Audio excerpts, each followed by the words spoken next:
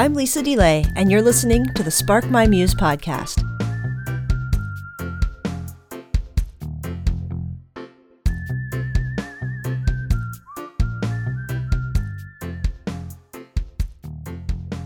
Welcome to Spark My Muse, everybody. Today I have an author, Patrice Gopo. She has written the book, All the Colors We Will See, Reflections on Barriers, Brokenness, and Finding Our Way. She hails from Alaska originally and has a really interesting memoir about all the different stops along the way, about belonging, identity, and I'm excited to open up some of this book and tease you with it a little bit so that you get it. But thank you, Patrice, for being my guest today. Oh, thank you so much, Lisa, for having me. It's a real pleasure. We were talking a little bit before I started recording here about a lot of different ways we see ourselves and our identity, and then those impositions that get put on us even by family members or by culture. And there is so much within your book that talks about all those different nuances and how, different people interacted with you in different ways to bring up color or to bring up identity. Maybe you can talk a little bit about why you decided to name your book this. I think it tells a lot about what's inside the book. Yeah, no, I think that's a great question. I would say there's kind of two strands going on with this title. I really enjoy thinking around just visualizing vivid colors in my piece. So you'll see a lot of elements of the natural world showing up, the blues and the greens, and I really have kind of an eye for that. There's also an essay that I love where I talk about my wedding dress, which was a red dress, and so just describing that. So I feel like there's this influx of just color in general that's present in our world that I bring to the collection. But I think the other narrative that goes along with this title is the reality of color of people, and the way in which our world seeks to define experiences based on skin color. So I feel like with this title, it's actually saying we have narrowly defined people based on skin color, and let us actually see the fullness of who people are with this title. So that I feel is like what I'm offering with the title of the book. And the subtitle, Reflections on Barriers, Brokenness, and Finding Our Way, really seems to speak to the journey in your life. You uniquely, I think, lived in Alaska, but with immigrant parents from Jamaica. It seems like such a contrast, right? That's not the first thing people would say. Oh yeah, the usual story, Jamaicans in Alaska, right? Right. And so that itself is a unique experience. That do you consider yourself Alaskan in your cultural mindset in any way, or did you feel apart from that? Honestly, I do. I consider Alaska definitely as part of my identity and who I am. I think there's really specific experiences I had growing up in Alaska that I just feel only cultures even within Alaska. So I don't necessarily feel myself connected to all the cultures that may be present in Alaska, but just that kind of umbrella term of being an Alaskan, I certainly do feel that. And there'll be moments, like maybe we go out to dinner and someone is talking about king crab legs or Alaskan salmon as the special on the menu. And I have this reaction that I want to tell the waitress, I have a connection to this. And I mean, I usually don't because it doesn't make sense really. But I feel this sense of connectedness to what that is. I know who the people are who are going out to catch these things. So there's this connectedness that I think is certainly there. So I feel like with the title, the Reflections on Barriers, Brokenness, and Finding Our Way, is that I believe that honestly, it's part of the human condition that we have these moments of figuring out, do I belong here? Do I fit here? Maybe in a particular environment, maybe with friendship circles, maybe in our school, whatever it may be, that there are places in which we experience this feeling of not quite belonging or fitting in.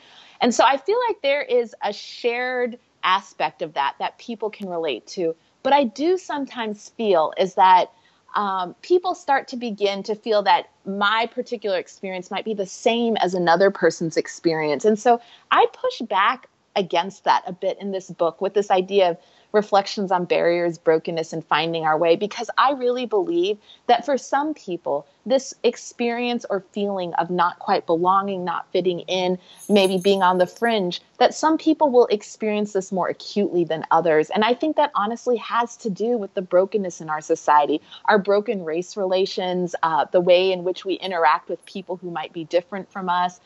So I feel like with this book, my hope is that people will connect on some of these shared moments of, experience. And then it will also enable them to see that actually some people are going to experience some of this more intensely than maybe I do. Maybe, as a Black American growing up in Alaska in a predominantly white community, that there were just experiences that I was living through that the rest of my classmates probably were not experiencing. And so it's my hope that this book will help illuminate some of those things, some of these areas in which there are barriers to that sense of belonging. And what does it mean when you might experience more barriers than the other people around you?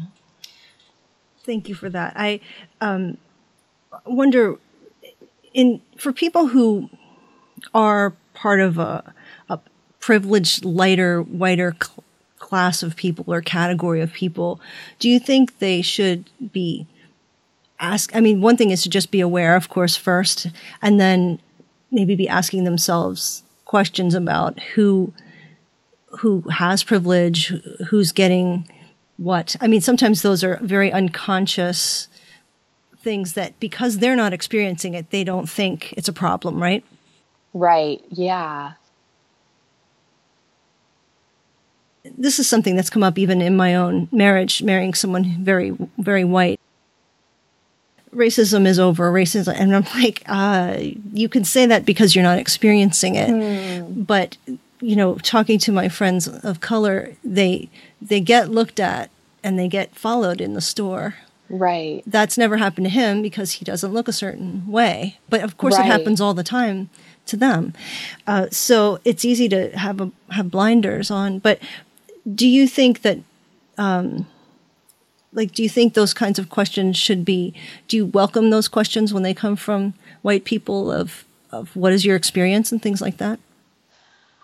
Yeah, I would say, I think that's a great question. And I will just say to start with, I do think it's important that all of us in society are engaging in understanding other people's stories. I think we tend to understand stories of our experience and maybe the experience of people like us. And I think particularly if you are in a culture that tends to be dominant in society, so, the television shows reflect your story, the books around reflect your story, it's an even greater likelihood that you have not as much understanding of what might be happening with other people, particularly people of color. And so I think in that regard, yeah, it's really important that I think people step out of themselves to try and understand what might be happening and recognize their reality may not be the reality for everyone around them. And I think in this way, that's when we begin to start understanding actually what does this society look like? There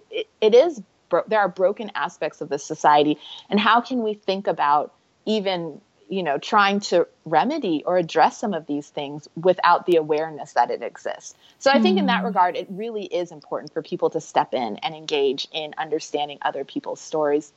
And I think from my personal perspective, I think I, to some degree, really do welcome friends who want to engage and understand more what my life might be like, and me as well, understand more what their lives might be like. But I will say, writing a book has been very powerful because I feel like this is a way in which I can share my story with a much broader group of people without necessarily some of the tension that can come when people, kind of push back against what you're saying, or maybe your particular experience might make someone feel uncomfortable because they don't want to somehow think that who they are is complicit in this struggle that exists. And so I feel like, honestly, the presence of a book can be such a great way to allow someone to enter into another story, because you can't disagree or argue with a person's story in a book. It's just there and they read it. And so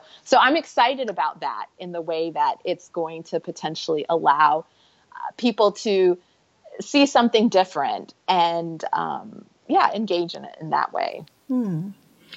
Well, I'm curious to know how your parents thought of the difference between them and their community and how that might have formed and shaped you, or because the color difference is a big thing, but the immigrant story is also what I've heard from people too is kind of like, and what I seem to read in your book is kind of like, I'm Black, but I'm not Black from here. Yeah, right. I mean, I think that's honestly what you said is a lot of what my parents felt, that they recognized their Blackness, but I think they also knew that Black Americans had some sort of cultural aspect that they themselves didn't fully understand, having moved here from Jamaica. And so I think while they were certainly, wanted to engage and connect and things of that nature, I think there was a sense of not quite feeling like I understand or that I fit here. And so I think that was kind of their experience, such that when my sister and I were growing up, they didn't necessarily have some of the cultural cues to teach us. And so I think in many ways, my sister and I, we were growing up as Black Americans, and yet our parents had not had that experience themselves growing up as Black Americans. And so there were many things that they themselves didn't know how to navigate. One of the things that I think of particularly is some of the books that I would have been assigned to read in, high school, and just the use of racial slurs that were present in some of those books. You think about some of these classic books that we read and that they're present. And for me, that was very hard to sit in class and read. And when I talked to some of my other friends, other Black American friends, their parents were aware that this might happen and knew how to be proactive to address it with the teacher. But my parents hadn't had that experience before. And so they themselves didn't necessarily know that they could say something, but I also didn't know that I should tell them about what was happening either. So I think it just made it complicated that we kind of didn't have some of the, what do you would call, like maybe just that sense of orientation about what might happen in your high school English classroom or something like that. Yeah, and there's kind of an adjustment to a culture that seems foreign to them. They're, and then you by proxy are also sort of misfitting in a way and finding your own way. Right. Yes, absolutely. I think that is true. But, I will say, Lisa, I feel like my parents found a warm welcome in Anchorage, and I hold that very dearly. That I think Anchorage was made up of a lot of people who had moved there from different parts. And so I feel like many people were far from their families. So these friends that they made in their early days, they were like family to us. So I think that's a very special thing that I want to say as well, that it's not, there's this nuance of things that were challenging, but also the beauty and the blessings as well. And how do you hold both of those together when you evaluate your childhood? There's something, at least from the outside, not being Alaskan, that seems very independent and rugged about Alaska and people from Alaska. You're setting out to the territory, to this place of, big sky and big mountains and adventure, and the quality that comes back, it tends to be that people that I've known from Alaska, it's hard scrabble, and so that might be that thing culturally that happens in Alaska where you're saying it's family, even though it's the friendships, but you're kind of bonding together because it's a different sort of environment compared to, Tampa or something, right. Where it's a different sort of lifestyle. And I guess too, in terms of how it was in Anchorage for you, was it more like suburban life or city life, or did you have a lot of nature? Like how was, in terms of how you were growing up, was it close to and integrated with nature or not so much?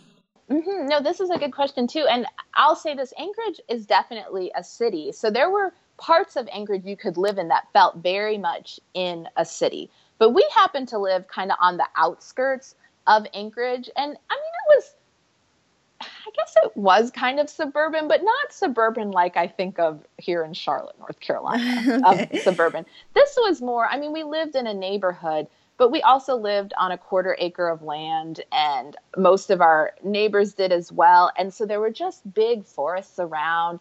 My friends and I, we would kind of wander through these woods in the days, and there would be little creeks we would find. So I felt like the natural world was part of my growing up experience. And there was a kind of a mountain, like a mountainscape that was way in the background. And we would sometimes go berry picking on the slope of the mountain in the summertime. So these things were very much part of my life, that I feel this sense of connectedness to nature that honestly, as an adult, I live here in Charlotte, North Carolina now, that I don't feel like I tap into as much as I did growing up. And I do miss that. I feel like that's part of my experience. Well, talk a little bit about your trip to South Africa and meeting your husband, and a little bit about how that affected you and made you think about color and belonging. And that's really an interesting part of the book.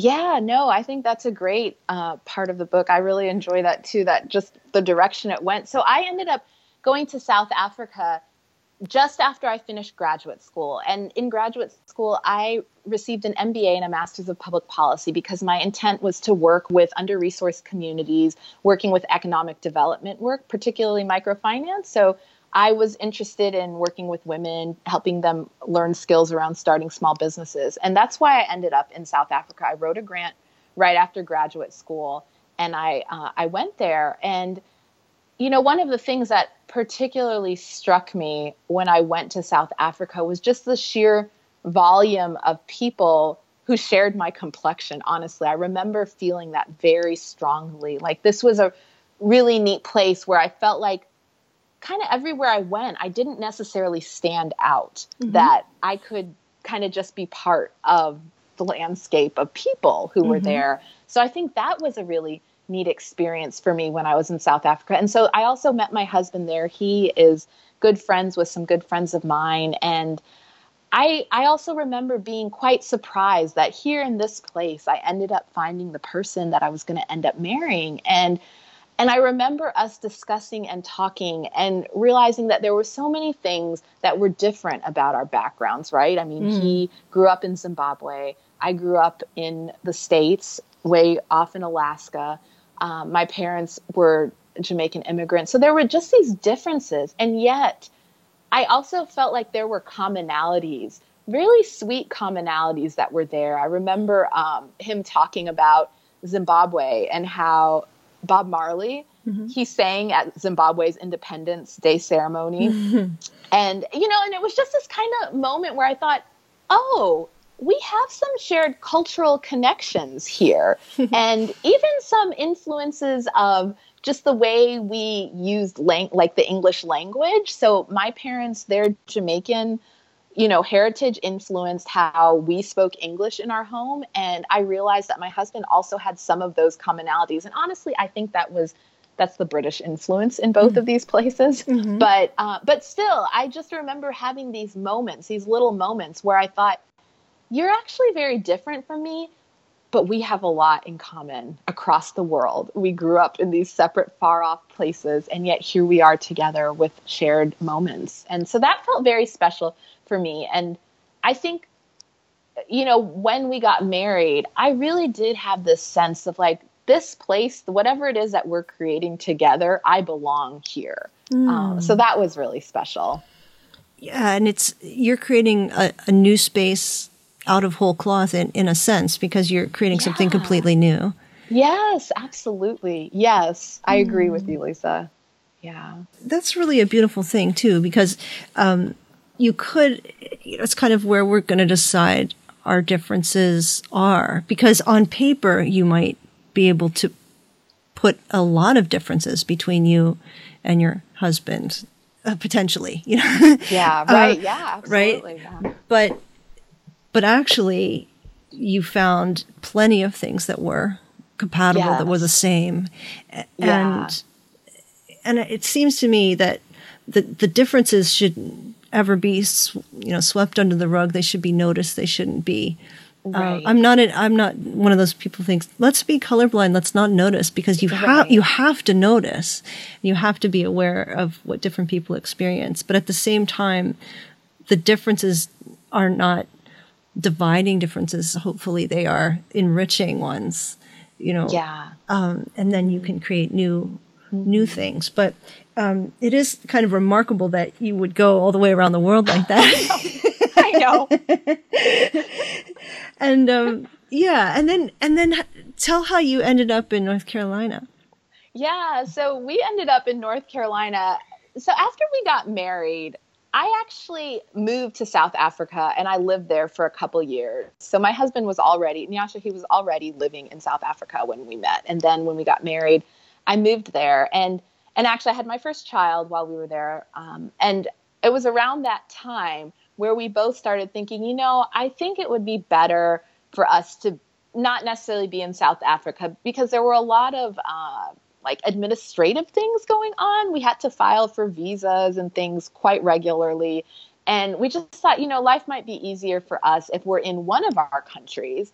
And the other truth is that I missed my mother and I now had this baby and I wanted to be closer to her. And so she was in Alaska at the time, but we thought, Charlotte is closer than Cape Town to Alaska. And my husband at the time, he was working for a firm that had an office in Charlotte. And so honestly, Lisa, we had never visited Charlotte, neither of us. And we just kind of looked at it and we thought, well, we can try it. And if it doesn't work, we'll try something else. And so we moved here I guess it was the start of 2011 that we moved here. And we've been here ever since.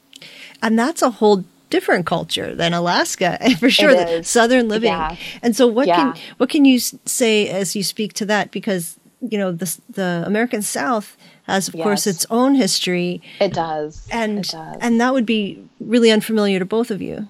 Yes. Yes, absolutely. And what I will say, I think I didn't realize how much of a difference there might be between my experience growing up in Alaska or just even having lived in Pennsylvania, lived in Michigan, what it would be to move to this region of the country, which I think I'm grateful we've been here, but there have been some jarring moments. For example, I think one of the essays that I write about in the book deals with the presence of the Confederate flag that's just quite visible. And I just found that very jarring when I moved here and just trying to think, what is this? What does this mean? What am I not understanding here? It seems like maybe we shouldn't do that, so just different things of that nature and trying to understand what it is to live in a place that has this history with race relations, just a really pronounced history with race relations, and then being a Black woman in this context as well. And my husband as well, I think for him,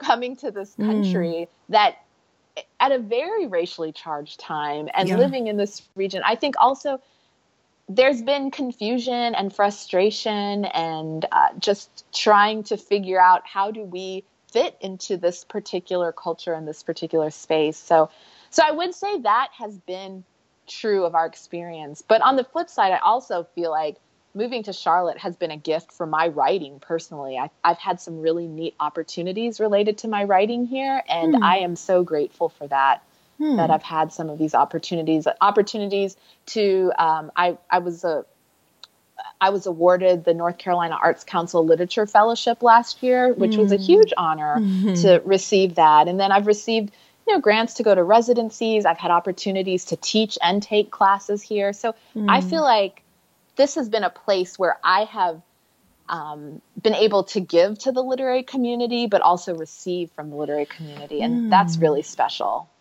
Yeah, it seems like where you're supposed to be, for at least for now. I think so. I think absolutely. We came sight unseen, and it was a good choice for us. I know, it's pretty brave. Yeah. I think at that point, I think we both had just been at a point that actually, if it's not working, we can do something else. And I think that encouraged us to just try something. Wow. Well, you talk a little bit too about fitting in your church community, in your spiritual community. Yes. And that's a challenge. I know maybe you could speak a little bit to that. And that's kind of, and not to diminish anything you've written, but I know that that's a very common thing I hear. I've experienced it. I hear it myself. Whether you feel like you fit in or you have to try to be something else, or Right. how do you build more intimate, connectional relationships with people, and what barriers come up? And maybe you can speak a little bit to that, and how's that been, and how's it going? Yeah, no, I would say in terms of, I'll just answer the how's it going. I feel Okay. like this is I'll start Sure. there, that this is an ongoing journey for me. I believe that it truly is. Like I said before, I grew up in Alaska, and I grew up in this predominantly white church. And and this is the faith that I still hold. I hold this faith, but what I have seen over the years is that there honestly aren't lots of Black and brown people in this particular like evangelical faith that I hold. And I think as well, because of that, the church itself can often bend in the direction of the white experience. And so I think these are realities that I interact with very regularly, is this idea, well, maybe we should be part of a different church community. Maybe we should be attending a predominantly Black church. Maybe we should, there's lots of maybes. Maybe we really need to ensure we're at a multicultural congregation. So there's lots of these maybes that happen. And at the same time, I'm still this person of faith, right? And so I think what I have realized is different seasons will offer different solutions or ideas or answers. So I know that the church that I'm part of right now, while it's not necessarily the most diverse community, I feel like there are other aspects of that community that are useful for my spirituality. So I appreciate that. And so I think to be a person who may not necessarily always feel like they belong in a spiritual community, that you hold these things in tension. You think about the things that maybe you do wish were different, but you also think about what are the gifts that are here right now. And maybe the gifts are what I focus on in this moment in time. Maybe at another point, I'll circle back to some of the things that feel in tension. So I think it's maybe a grappling across a lifetime. I don't know. As I say that, it almost feels a little hopeless, but I don't feel hopeless as I say that. I think that's the reality of being humans, that I don't think any of us ever fit someplace perfectly. But like I mentioned earlier, I think it's true that because of, things around race and people and movement of people and things of that nature, some people are going to feel some of this more strongly than others. And I think a church community that tends to be predominantly white is a great space where you might feel that pretty acutely. Are there any spiritual practices that help nurture you and give you a sense of homecoming? Well, I will say one of the things I try to do every day is take a walk in the morning and use it as a time of prayer and reflection and meditation as I'm walking. And I feel like in those moments, I remember that the world is so much more than just what I'm experiencing right now, that there's just a lot more that's out there, that there is my particular story, but the way that my particular story entwines with the story of so many other people. And so I feel like that for me is a very centering thing that I am attached to, and I've been attached to for many years now. I mean, I'll even do it when the weather is not good because I just feel like it's an important space for me to just take a moment and reflect and interact with this new day, interact with my faith. So I would say that is probably the biggest one that I consistently do. I should have asked this a long time ago in our conversation, but I tend to do that. But did your parents have a religious or spiritual tradition before you came along, and you were brought into that, something they brought from Jamaica, or how did that get introduced into your life? Yeah. So my parents, yes, they were Christians in Jamaica, and they would have come to Alaska, and some of these friends that they met who became like family would have welcomed them into their church congregations. So my parents were very much entrenched in that. Entrenched sounds like a negative word. I don't mean that negatively. They were very much part of this faith tradition by the time I was born. So they did raise me in this. Yes, absolutely. That I was raised, and Protestant. Yes, yes, exactly. I mean, I feel like, the church I grew up in was a Baptist church, but we weren't particularly Baptist. We just happened to go to a Baptist church. So they definitely would have raised me in that, more Protestant Christian faith. And I think as I grew older, I certainly spent a season where I kind of thought, is this really what I believe? Not sure, doing lots of reading, investigations of other things. But, coming back to this place, so actually this is my faith and this is what I believe. Mm-hmm. And then have you spent time in some like AME churches or some predominantly Black denominations and things like that? I would say bits of time. So in college, I would have gone to a Black Baptist church. So in college, most of my friends, my close friends, they were Black women, and which was a first for me. It was really a neat experience. And one of the things as well, as part of our kind of friendship and stuff, was I went to church with them. So I did go to a Black Baptist church then. And then when I was in graduate school, I also briefly attended, I think it was an AME church as well too. So, which I think were also really neat experiences. I'm glad I was part, and I do from time to time enjoy going to these churches as well. But I will say, just even in terms of my experience with church, it doesn't always align with what I grew up with. And I think there is something about attending a church that reminds you of your childhood that feels comforting. And I think in this season, I probably long for some of the things that feel comforting, to remember, like, this is actually what you grew up with and what you know best. Or something familiar that keeps you feeling centered in some way. Yeah, right, exactly. Yeah, that's really interesting, because as you have the chance to pick of many options, what you gravitate towards is something familiar because it feels maybe the most recognizable or something. Which is interesting if you want to go to, or if you feel it's predominantly white and you feel like that's not maybe the best thing, or it's not the most diverse, which you would prefer, and yet you gravitate towards that. If you are, I mean, that's a weird conundrum then. It is. I agree. I'm actually working on an essay about this right now, because I think it is. And I don't, honestly, Lisa, I don't have the answers for this.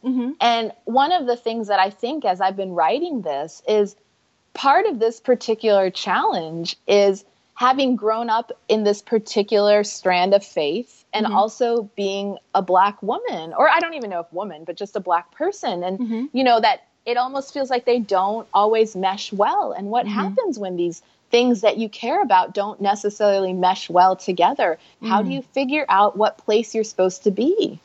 Yeah, exactly. And then there's something to be said for staying somewhere where you can change it, or you can say, help people be more aware, and say, there have to be different voices within this group. There have to be different people, different voices, different experiences made known. And then there might be a point where it doesn't work anymore because there's too much blindness towards certain voices. Right. Yeah. I mean, I think everything you said is very accurate. And that's why I feel like things can change across seasons. I think we can change, communities we're part of can change. And so I don't necessarily think there's a hard and fast rule for either what I should do or what other people should do either. So I think there's a lot of considerations that one would take into account. Yeah. I've been talking recently to Latin American friends, and just the idea that especially evangelicalism is colonized is a new concept for me, really, and for a lot of people. But that realizing that my father, my Puerto Rican father, was studied to be a minister in a fundamentalist Baptist minister, was studying a very colonized religion to come down and essentially colonize Puerto Rico in this way, but not probably being as aware of it. But, he wasn't going to be reading any theology by anyone of color at all. Right. And how full of gaps that kind of education would be, and then realizing that if you are only hearing from this tiny group of all men, of course, and then all white men from a certain area of Europe, you're really, is that really theology? That's just a kind of theology. So it's just kind of making people aware that their kind of Christianity isn't Christianity, it's a kind of Christianity. It's kind of like just being aware of that is maybe a stepping stone to how many flavors and varieties do we have here. But then also realizing there's so much input from this one group that it just helps to broaden our awareness of there are a lot of other people experiencing God, and they're not experiencing it like white European males. Right. Yeah. No, I think it's true. I think you're absolutely right about that. And I know that's one thing I often think when I consider my family and our household is I feel very grateful that, while this may be, say, that where we are today, we have experienced a vast range of people worshiping in churches and types of church, so across countries, not just, here in the United States. And so I think that's one thing we hold, even as we might sit in a particular space, is actually we feel very privileged that we have been able to see people worshiping God in a lot of different contexts and kind of examining what, teachings and is it tenets? Is that tenets? Well, anyways, examining those from a variety of angles as well, too. So I think you're right that sometimes what can happen is that you can be in a context where you're only having access to one particular type of thinking or, one particular influence, like you've already said. And I think that can be, that's not so great. Yeah. And it goes down to even the music that's going to be played and the kinds of conversations and even the kinds of struggles that people are having will be, and this could be a socioeconomic thing too, depending on where the church is placed, and whether people are driving 45 minutes to come to church or it's a neighborhood church. And I think about these things because I would love to see that church has a heart for the neighborhood, that it's in. But a lot of American churches are, consumer based, where it's like, I hope this pleases me. I hope I'm amused. And, we'll travel a distance to get what we're hoping for and not thinking about maybe the community that we're in to serve the community that we're in and going to the closest church, I think is what Eugene Peterson was talking about. What church should I go to? And he said, go to the one closest to your house, depending, if you can stand it, that it's not going to be, in terms of like, it's not so way off what you believe, but it's basically what you believe, but that it's because it's in your neighborhood that you go to that church. And it really impressed on me that, that your neighbors need you. And that those neighbors might not look like you maybe, or maybe they do, but, this idea that, and this plays into, are your neighborhoods allowed to mix? It's things like that. This plays into racial barriers that can sometimes happen, which need to be dismantled. Yes. It's all about, who are we allowing to belong? And I think that those questions need to be raised again and again. You bring up a lot of them that are just like, made me think too. Am I thinking about this one? Am I thinking about that one? It's very good because that's great. I love hearing that, Lisa. The book is doing all that I hope then. Yay! but I mean, if we're not going to be willing to have some discomfort and ask those questions, you stay asleep, right? Yeah. Right. Yeah.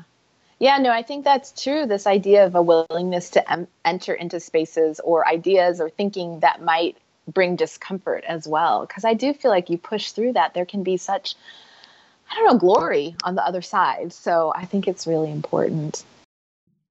Any final words of advice, encouragement, wisdom, or you want to ask something of the listeners?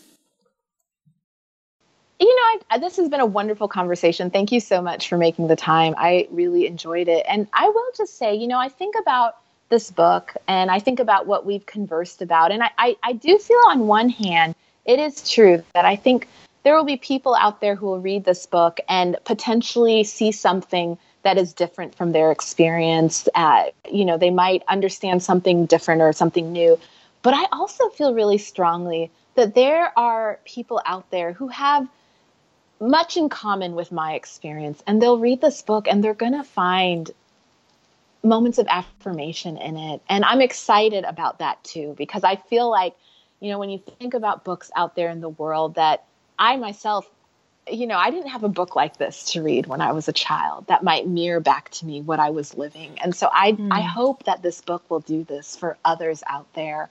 But Lisa, I just believe really strongly in this book. I believe in its possibilities for what it can contribute to our current discussions that are happening in our society. So I'm just thrilled. And I'm thrilled to have it out there and offer it as a gift to people.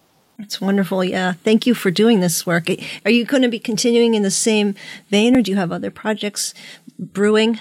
Yeah. Well, I think one of the things that I am beginning to step into a bit more is the idea of helping to empower other people to identify their stories of identity formation and belonging, whether that's through speaking or teaching, conducting workshops, things of that nature. So I've already started doing a little bit of that work. And I think in the back of my head, I'm thinking, yes, I'll certainly continue with the writing. I'm passionate about writing. And we'll see what new essays arise from, as I continue to write. But I also realize I'm really interested in helping other people find pathways to tell their stories too. Yeah, it's like a midwife to their coming into to deeper knowledge of their identity. It's a beautiful thing. Yeah, and I'm not convinced everyone needs to write a book. I think there's lots of ways we share stories in our world. So I just think sometimes it's about helping people figure out how it is that you might do that. Yeah, and I think as we do that in our unique ways, the general ways wind up connecting us to each other too. Yeah, I think that's true. Because as you explain your very particular ways, I'm pretty distanced from being a Jamaican and growing up in Alaska, but the sense of not fitting in or not belonging, or the struggles that put our identity into question are very common, and we've all experienced them to some degree or another. And you can think, what is it like for someone else? It's similar to me, and yet you might not assume that at first blush. You might not think it's that similar. Those feelings of feeling alienated or the other, and then you realize your own humanity as you realize the humanity in someone else. Yeah.